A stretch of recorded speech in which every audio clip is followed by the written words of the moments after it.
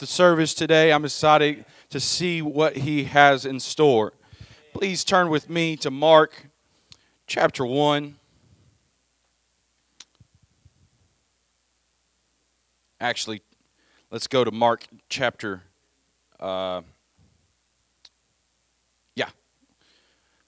let's go to Mark chapter 1, verse 1. The beginning of the gospel of Jesus Christ, the Son of God. As it is written in the prophets, Behold, I send my messenger before thy face, which shall prepare thy way before me. The voice of one crying in the wilderness, Prepare ye the way of the Lord. Make his path straight. John, verse 4, John did baptize in the wilderness and preach baptism of repentance for the remission of sins. And there went out unto him all the land of Judea, and they of Jerusalem, and they were baptized of him in the river Jordan, confessing their sins. Praise the Lord. You may be seated. So what we're going to talk about today is the word simple of the word that is we call repentance. Repentance is a thing that many of us struggle to deal with. Why would God want to forgive our sins? Why would God want, why would he care, why would he love us enough to be able to forgive our sins? But it is written in the Gospels of how he came and died for our sins so that we could say, I'm sorry, Lord, and turn around into a new leaf. There was a story about in the lesson today about South America.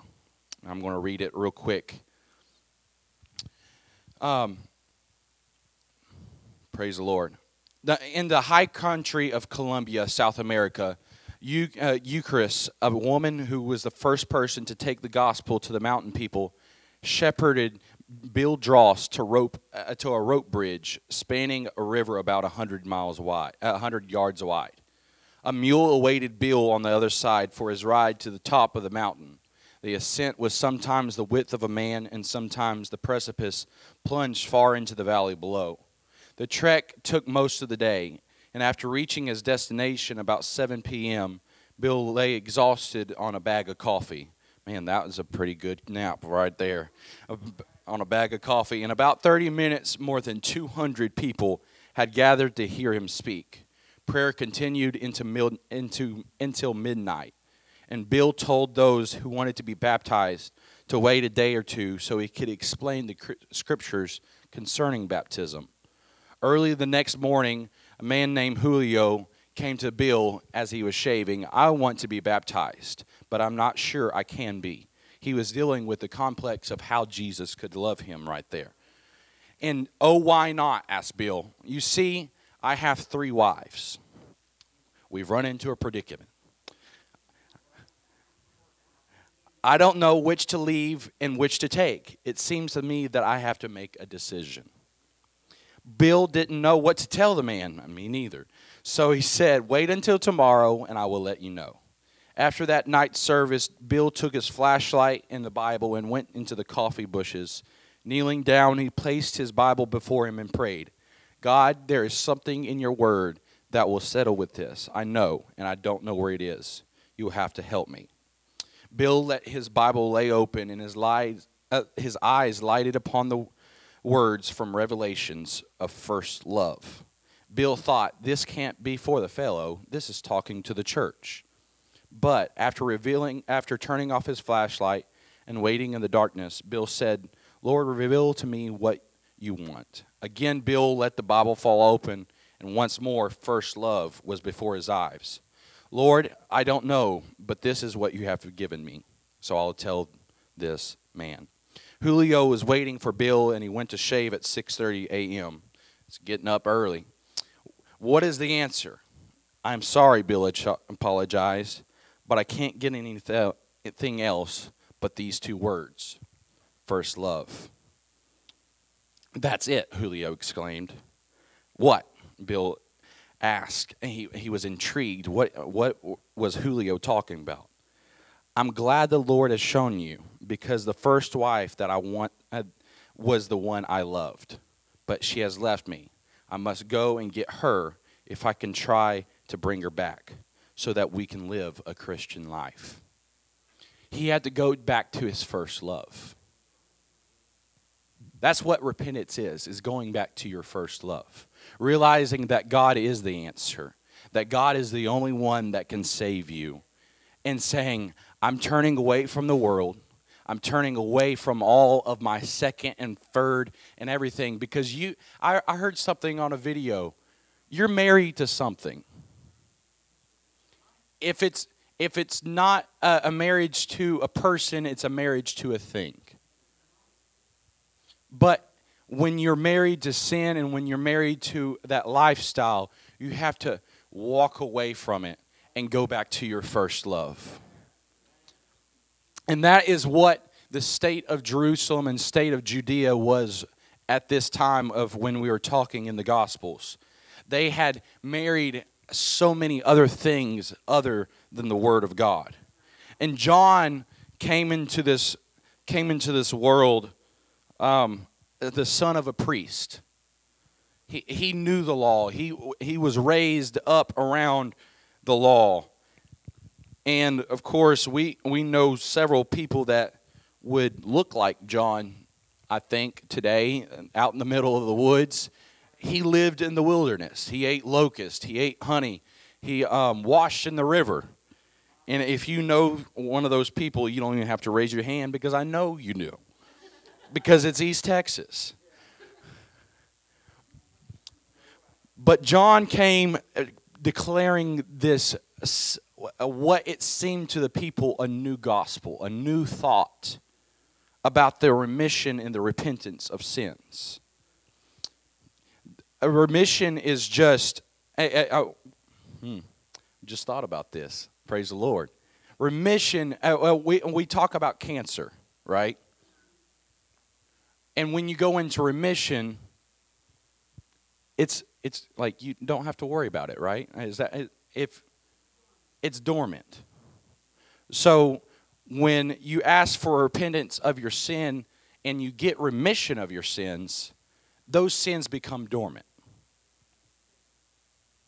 Those sins become no more, unless you turn back to them and you relive the cancer. But if you turn away and repent over and over again, those sins remain dormant. I was thinking about, I was trying to find some interesting facts about the word repentance, and I have one thing that it's an object lesson. I hope y'all enjoy it. But the word repentance means to turn around. Now, I think I did it. I can't even remember. I said repentance means 360, which it's not 360. 360 is this. But repentance is 180.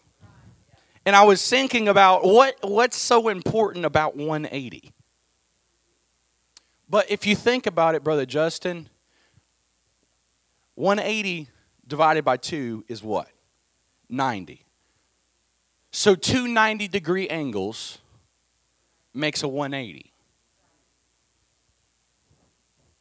So we live our life 360 if we don't change something. We just keep doing circles. Brother Adam, can you help me make a circle out of this thing on the floor? I said, I need a rope. I found an extension cord. Just make it right here. So, we have a rope. We have life, and it may not be perfect, but I hope you get the point. It's 360. We just keep going round and round in circles. One day after the next day, we just keep living life in a circle. So, and then of our lifetime, it's a 180. It's a straight line. This is birth. This is death. Our spiritual life, this is sin. This is destruction. This is hell. And this is heaven. So, I'm walking toward hell. I'm walking toward death. So the first 90-degree turn of my 180 has to be mercy. It has to be confessing my sins. It's saying, God, I realize I did this. And I don't want to do it anymore. But the second 90-degree turn toward heaven, because if you just keep going like this and I did something, nothing's going to change. You're just going off into oblivion, and eventually you'll just circle back this way because life is a circle. But when you take that next turn and say, grace, I need you to take me to heaven. I need to keep walking the right way. I'm going to rely on you so I can trust in you to be able to lead me to heaven. I'm going to do as much as I can. I don't want to do the sins anymore. But it's insanity to think I can turn this way and keep doing sins and go toward heaven. Because doing the same thing and expecting the same result is the literal definition of insanity. So we have to take 190-degree turn from confessing our sins and saying, Lord, I messed up. And then we have to realize that God's grace is so much. And He can save so much. He sees something in you that nobody else sees. He sees potential and promise in you. And He wants to see you in heaven. That's why He created you. He created a free will, but He wants to see you in heaven. So we take the second 90-degree turn and just trust grace and do what the Bible says to do and not turn away from the sin that we were doing. And then that gets on the right path to heaven. Of course, this line is not straight at all. But I was thinking, when a person gets pulled over for a no, I just keep it going. I have another one. When people get pulled over for a potential DUI, right? Driving under the influence, they have to walk a straight line. The officer looks in their eyes and says, "You ain't doing okay?" And then they ask them, usually, I think that's why they created the white lines, right? No. On the road? No, I don't know. As long as they don't make me walk, well, I'm not even going to get pulled over, praise the Lord. But as long as I don't want to walk in the middle of the road.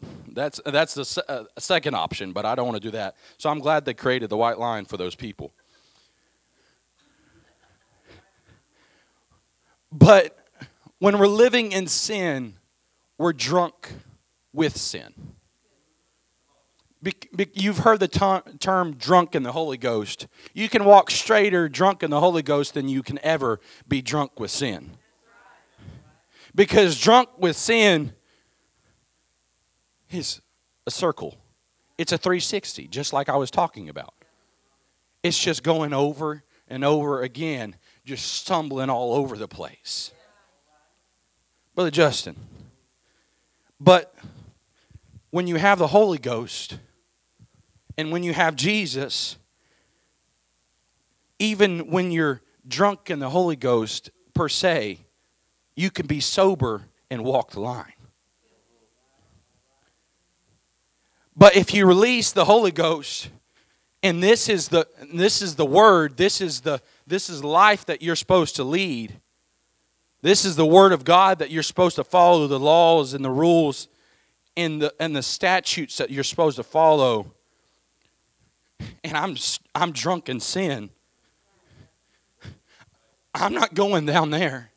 I'm going to just go right back to hell.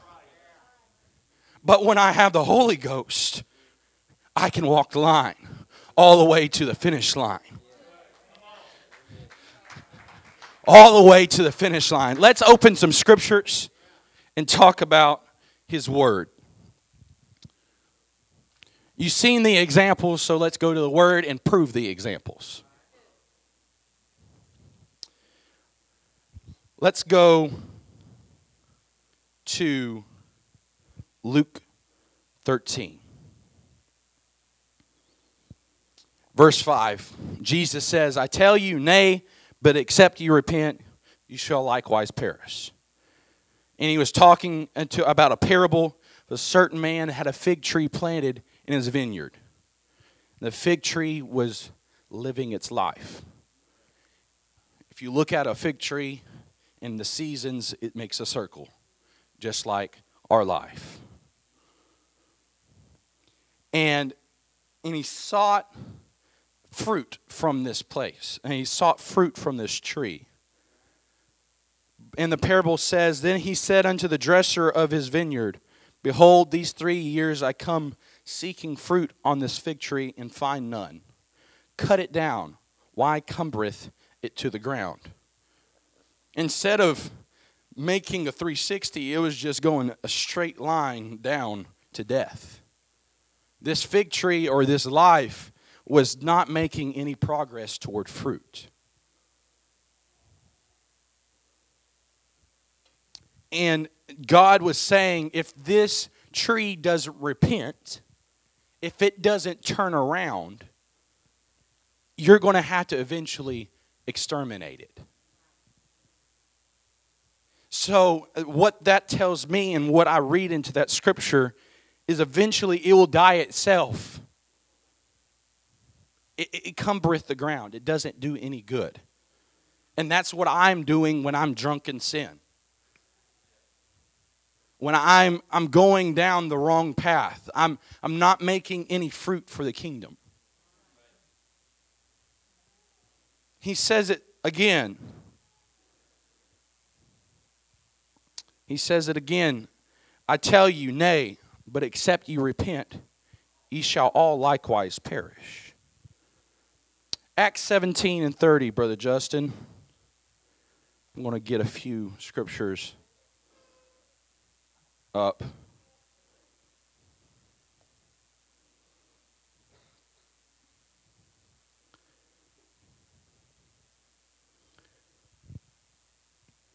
Acts 17 and 30. Go ahead.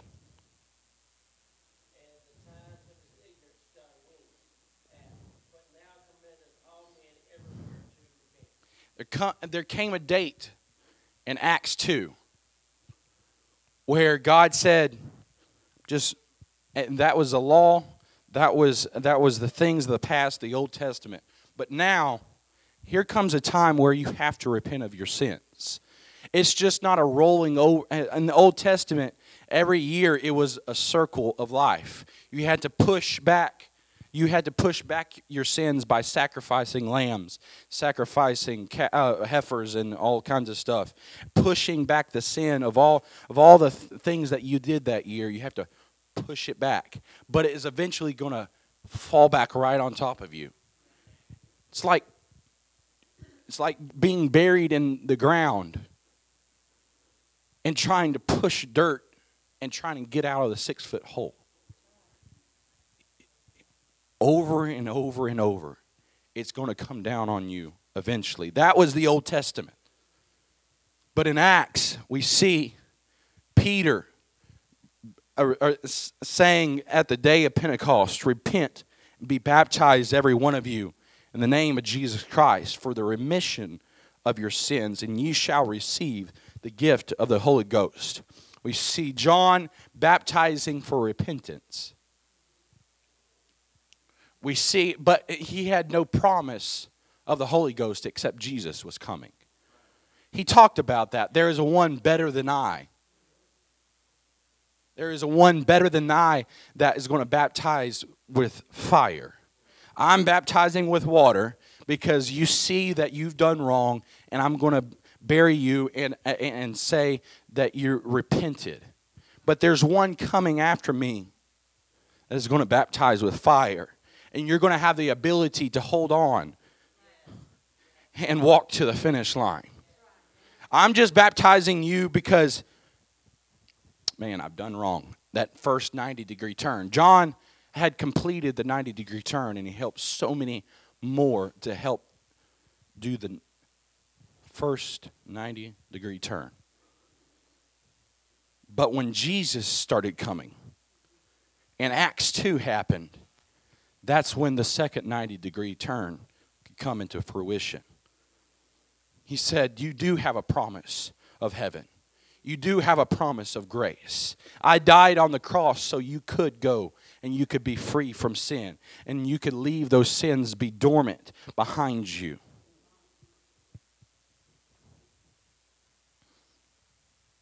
Acts 3:19 says, repent ye therefore and be converted, that your sins may be blotted out, when the times of refreshing shall come for the presence of the Lord. You have to be converted. You have to realize and say, I'm a full convert. You know, a convert is someone that is convinced of something, that they give their life to something.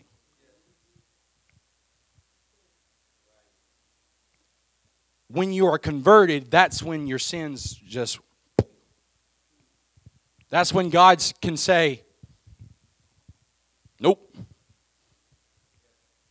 That cancer, the cancer of sin, the cancer that may be in your life that you deal on a daily basis with, it can be in remission. It can be dormant. He can go, and you can walk away saying, I'm going to live for you, Jesus. I'm going to live in your grace. I'm going to live in your mercy.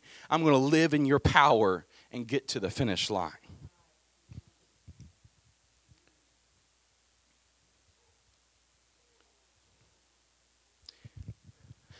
Something I noticed. I was looking at the word repentance and the word repent, and I found in Exodus 13 one of the first mentions of the word repent.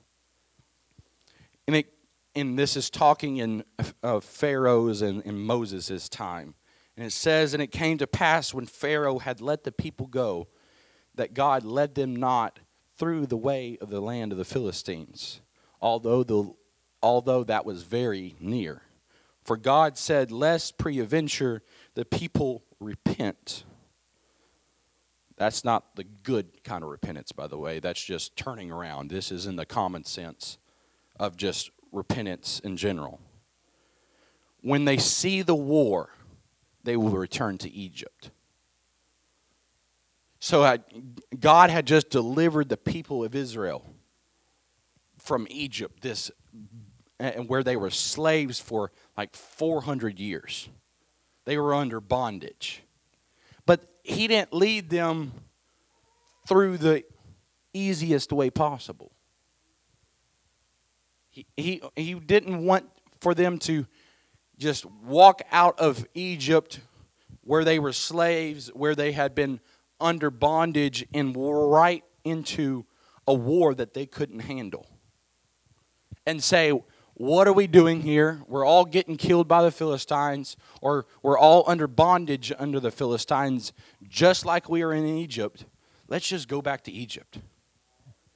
That was where we see repentance, just a simple turnaround. And that's what you can do today. You can say, I don't want to go this way. I don't want to do this anymore. God, I can see what I did. I know what I did. And grace, take me home. Grace, take me home. Thank you, Lord. How long we got? I've got a lot more time, don't I? Okay. So 10:27, 10:26. Praise the Lord. Why don't we lift up our hands and just thank God for His repentance, His mercy, His grace. Oh, hallelujah. We want to be baptized in your love. We want to be baptized in your mercy and your grace, oh God. We see the sins that we did.